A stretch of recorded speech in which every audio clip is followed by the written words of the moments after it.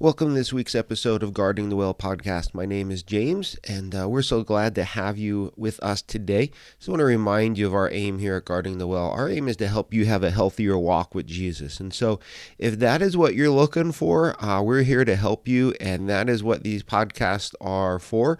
We try to keep them about 15 to 20 minutes because we know you are busy, and we just want to give you something quick to listen to in the hopes of helping you grow with your walk with Jesus, because that's an incredible, important thing in our lives, is constantly growing in our walk with the Lord. And so that's our aim here, and we'd love to hear from you.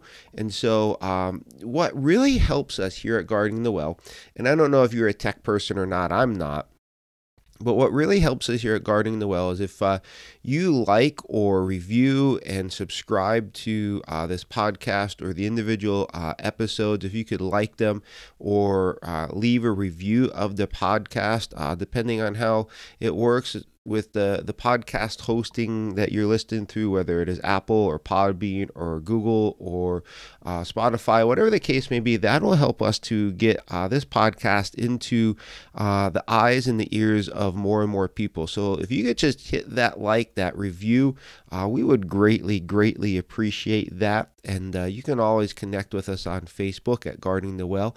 We'd love to hear from you. And I have a question for you, and hopefully I could hear back from you on this. And what that is this. We're coming up on Christmas, and I'm curious, what is your favorite Christmas tradition? What is it that you love to do this time of year, whether it is by yourself or with your family? What is it that you love to do? I know for my family, one of the things that we love to do every year is go look at Christmas lights. And then my kids also love making gingerbread houses. We don't make the gingerbread. We actually buy the kits because it's a whole lot easier. But they actually love making gingerbread houses. And actually this year, my 10-year-old son, he loves football. And so we actually found a stadium that it's a gingerbread house, but it's a stadium that you build this stadium out of gingerbread and decorate it. And so he's incredibly excited to do that. And so what's your favorite family tradition this time of year for the Christmas season? Would love to hear from you on that. And with that said, last week's episode, we're starting to wind down our little mini series, if you would, on Crash and Burn, where we've been looking at people and trying to pull one or two things out of their lives to see what caused them to crash and burn in their walk with the Lord. And we're just trying to learn from them. And so last week, we started looking at our last person in this mini series, and who that is King Asa. And most likely you haven't heard of him. He's just found in a book that a lot of people don't read, Second Chronicles. Great book. You should read it. But he is one of the kings. He is in the family line of King David, and he's one of the kings of Israel. And what happens, as I said last week, he follows the Lord really well for the bulk of his kingship, which was about 41 years. But the last 5 or 6 years of his life, of his walk, he didn't finish well. He didn't finish well at all. And he crashed and burned big time. And last week, I told you that something happens as we get older. It's this snare of age, as I said in the last episode, and you could go back and take a listen to it. And what happened with King Asa, and one of the things that caused him to crash and burn, and one of the things that caused you and I to crash and burn, is the older we get, the more we rely upon ourselves and not God. And that does not end well, as we see with King Asa. But there's something else I wanted to pull out of King Asa. And once again, this is found in 2 Chronicles chapter 16, if you want to read it. Asa is found in chapters 14, 15, and 16, if you want to get a bigger picture of him. But King Asa, just going to set this backstory really quickly.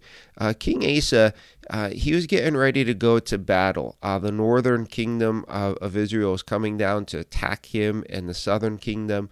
And instead of trusting the Lord, instead of going to the Lord to seek guidance and wisdom and protection in all of this, King Asa went to a pagan king and said, "Hey, if I pay you, will you attack the northern kingdom so that they would leave me alone?" And that's what he did. He relied upon somebody else instead of relying upon the Lord. And because of that, that brings us to the second snare of age. And what that is this. It's a mishandled rebuke. I'm pretty sure you've been rebuked in your life before, whether it is when you've been a kid, a teenager, maybe been at work, or maybe your spouse rebuked you. Nobody wants to get rebuked. My oldest son, if you've been listening to all the podcasts or know us, he has he's in a wheelchair. He has muscular dystrophy. And so he has to get blood taken and infusions and things along those lines. And he hates needles. And he's like, I don't want to go get a needle. I don't want to go get. And I said to him, I go, listen, nobody wakes up going, I want to get a needle shoved into my body. It's the same thing with the rebuke. Nobody ever wakes up or starts their day going, oh, I really hope that I get rebuked today because that's what I want to happen in my life. And nobody wants to rebuke, but we do get rebuked by others. And as you're going to see, we get rebuked by God. And the important thing that we have to realize and ask ourselves is, how do we handle that rebuke? What do we do with it? And so that brings us to King Asa. I told you that King Asa, he had this war that was just starting to get ready to go. And instead of going to the Lord and seeking him, he pays off another king, a pagan king, to do a couple things. And God is going to call him out on this. And so in 2 Chronicles chapter 16, starting in verse 7, I want to read this to you. At that time, Hanani the seer came to Asa, king of Judah, and said to him, because you relied on the king of Aram and not on the Lord your God, the army of the king of Aram has escaped from your hand. And I just want you to get this. And so God is using this gentleman by the name of Hanani, the seer. And we don't really know much about him. I picture him kind of as like a Jedi.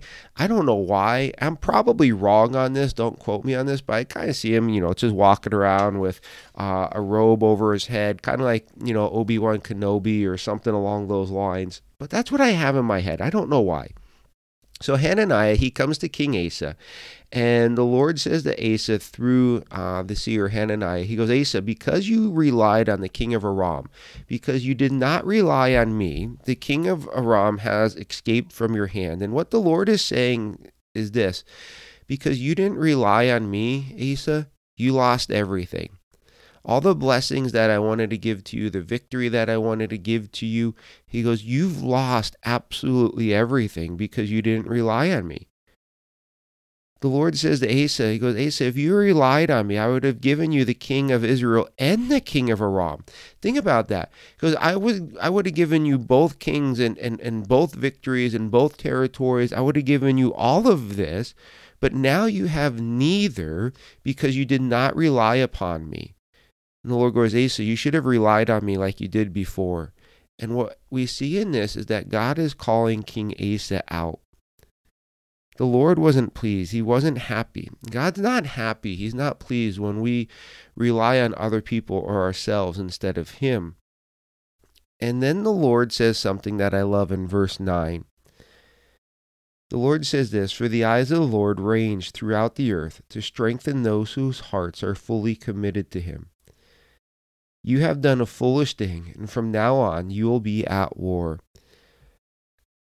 You see, in that the Lord looks to strengthen those whose hearts are fully committed to him.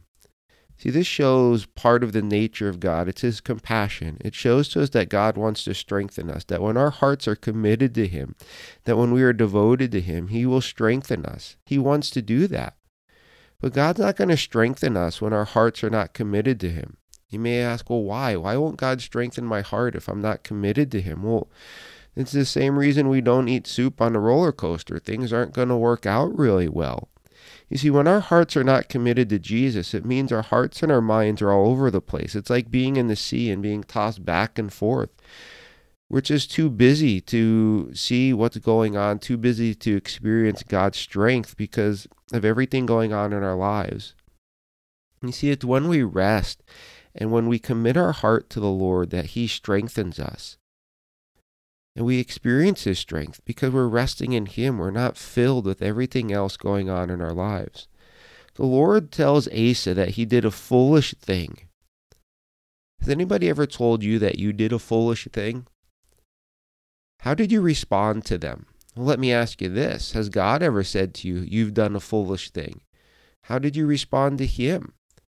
See, as we mishandle the rebuke of God, it leads to us crashing and burning. You see, King Asa, he didn't handle God's rebuke very well, because in verse 10 we read this. Asa was angry with the seer because of this. He was so enraged that he put him in prison. At the same time, Asa brutally oppressed some of the people. So God rebukes the king. King Asa gets rebuked by God. And so what is the response? Is it one of humility? Is it one of repentance? Is it one of, Lord, you know what? You're right. I did something stupid. Will you forgive me? It wasn't anything like that. He takes the messenger of God, Hananiah, and he throws him in prison because he is enraged. Like, think about it. Enraged. Have you ever seen somebody enraged? You know, the veins are popping out. They're just angry. That was King Asa. He was livid because he got rebuked. And so he throws Hananiah the seer in prison. And then at the same time, he brutally oppressed some of the people. And so some of the people, I don't know if it was just civilians or maybe people in the palace or his officials, we're not told who they are, but Asa was so angry that he oppressed other people. And sometimes that's what we do when we get rebuked. When we get rebuked, we get so mad that we got rebuked that we take it out on other people and we don't handle it rightly. You need to understand this, that God is going to rebuke you. He's going to rebuke me. And the reason that God rebukes you and I is because He loves you. God loves you so much that He doesn't want to watch you make stupid and foolish decisions in your life. He doesn't want you to crash and burn. And so He's going to rebuke you when you and I don't rely upon Him, or when we're sinning, or whatever the case may be. He's going to send a rebuke. And sometimes He'll send the rebuke as we read His word, or as we're praying, or God will use somebody else to come into our lives and go, hey, you know what? I don't think you're doing this rightly. I think you're sinning in this. And that is a rebuke from the Lord. So let me ask you, how are you responding? How you're responding to the Lord rebuking you? Because this is so important. And the reason why it's important is this. The way you handle God's rebuke is going to set you up for one of two things. If you handle the Lord's rebuke in a way that is godly, that is right, that is one of humility, of repentance, of seeking forgiveness and reconciliation, that is going to set you up to grow and mature in Christ. It is going to secure your foundation in Him. It's going to secure the foundation of your life. It's going to guard your heart. It's going to guard your wellspring, if you would, going off of Proverbs chapter 4, verse 23. And so it sets you up for blessings from the Lord. And blessings there can be wisdom, it could be strength, it can be encouragement, it could be a whole host of things. But when we respond properly and rightly to God's rebuke, it sets us up to grow and mature in the Lord. But, and this is big, if we don't respond properly to the rebuke of the Lord, it sets us up to crash and burn, just like it does with King Asa. King Asa does not respond properly to the Lord's rebuke. And because of that, it sets him up. It puts him on the path of crashing and burning. You see, far too often we mishandle the rebuke of the Lord because of our pride, because of our selfishness, and a host of other reasons. But a lot of times it's pride and selfishness. Well, I'm not wrong. I think things should be done this way. I want to do it that way. I want to do it my way. And it just comes back to pride and selfishness. It comes back to the snare of age. The older we get, the more set in our ways we become, the more we think we know what we're doing and we're right all the time. And that's not the case. God is right all the time. You and I aren't. But the older we get, we have to make sure that we're handling God's rebuke properly, that our hearts are soft, not hard, because that's what happens as we grow older. Our hearts become harder. As I said, we just get set in our ways, and our hearts are not as soft and moldable and teachable as they once were. And because of that, when God comes at us to rebuke us in one way or another, we fight against him. We ignore him. We say, God, you're not right. I don't think I'm wrong in this. And that literally sets us up to crash and burn in our walk with the Lord. And so let me ask you, how are you handling the rebuke that God brings to you in your life? Are you ignoring him? Are you fighting against him in this? Or are you humbly submitting to his rebuke and then seeking forgiveness and reconciliation from him? Because if you want to crash and burn like Asa did, then keep ignoring and mishandling the rebuke of God. But if you want to grow, if you want to mature in Christ, receive the rebuke of the Lord humbly, in faith and repentance, and allow him to work in and through your lives. So that wraps up our series on Crash and Burn. And hopefully the Lord has brought a couple things to you and to your mind as we've gone through looking at these different men in the scriptures to see how they crashed and burned. And with Christmas up on just a few weeks away, next week's episode is going to be something that my mind always goes to this time of year, because, well, I worked in a grocery store, and so it kind of comes from that. And so hopefully you'll join us next week as we jump to the Gospel of Luke and see a little tiny story that has huge implications for us, especially this time of year. And so I'm going to pray for you all in just a minute, but hopefully if you don't mind leaving us a like or a review, maybe subscribing, we'd love to hear from you. And if you have any questions that we can help you process with from a biblical angle, please let us know. You can comment on the video on Podbean. You can connect with us on Guarding the Well and leave us a message or a comment there. We'd love to help you tackle the things that might be attacking your heart, that you're struggling to guard against. And so we'd love to hear from you. And so let me pray for you as we're getting into the Christmas season, because I know life gets really, really hectic. Father, I thank you for those that are listening. Father, I thank you for their heart for you, their love for you. I pray that your hand of blessing would be upon them. Lord, I pray that you would encourage them. I pray that you would strengthen them. I pray that you'd meet them where they are, Lord, and that you'd watch over them. And Lord, I pray that you'd help them to guard their hearts. I pray that you would help them to grow and mature in you, and that you'd help them receive the rebuke that you give to us so often, Lord. Lord, we ask this so that you would be glorified and so that we would grow in you, Lord. We ask this in Jesus' name. Amen.